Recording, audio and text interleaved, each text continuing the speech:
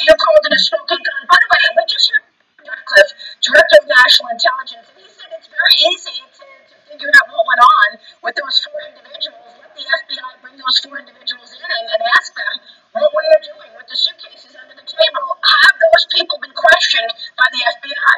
No. I will get an answer right away, right? Not that I know of.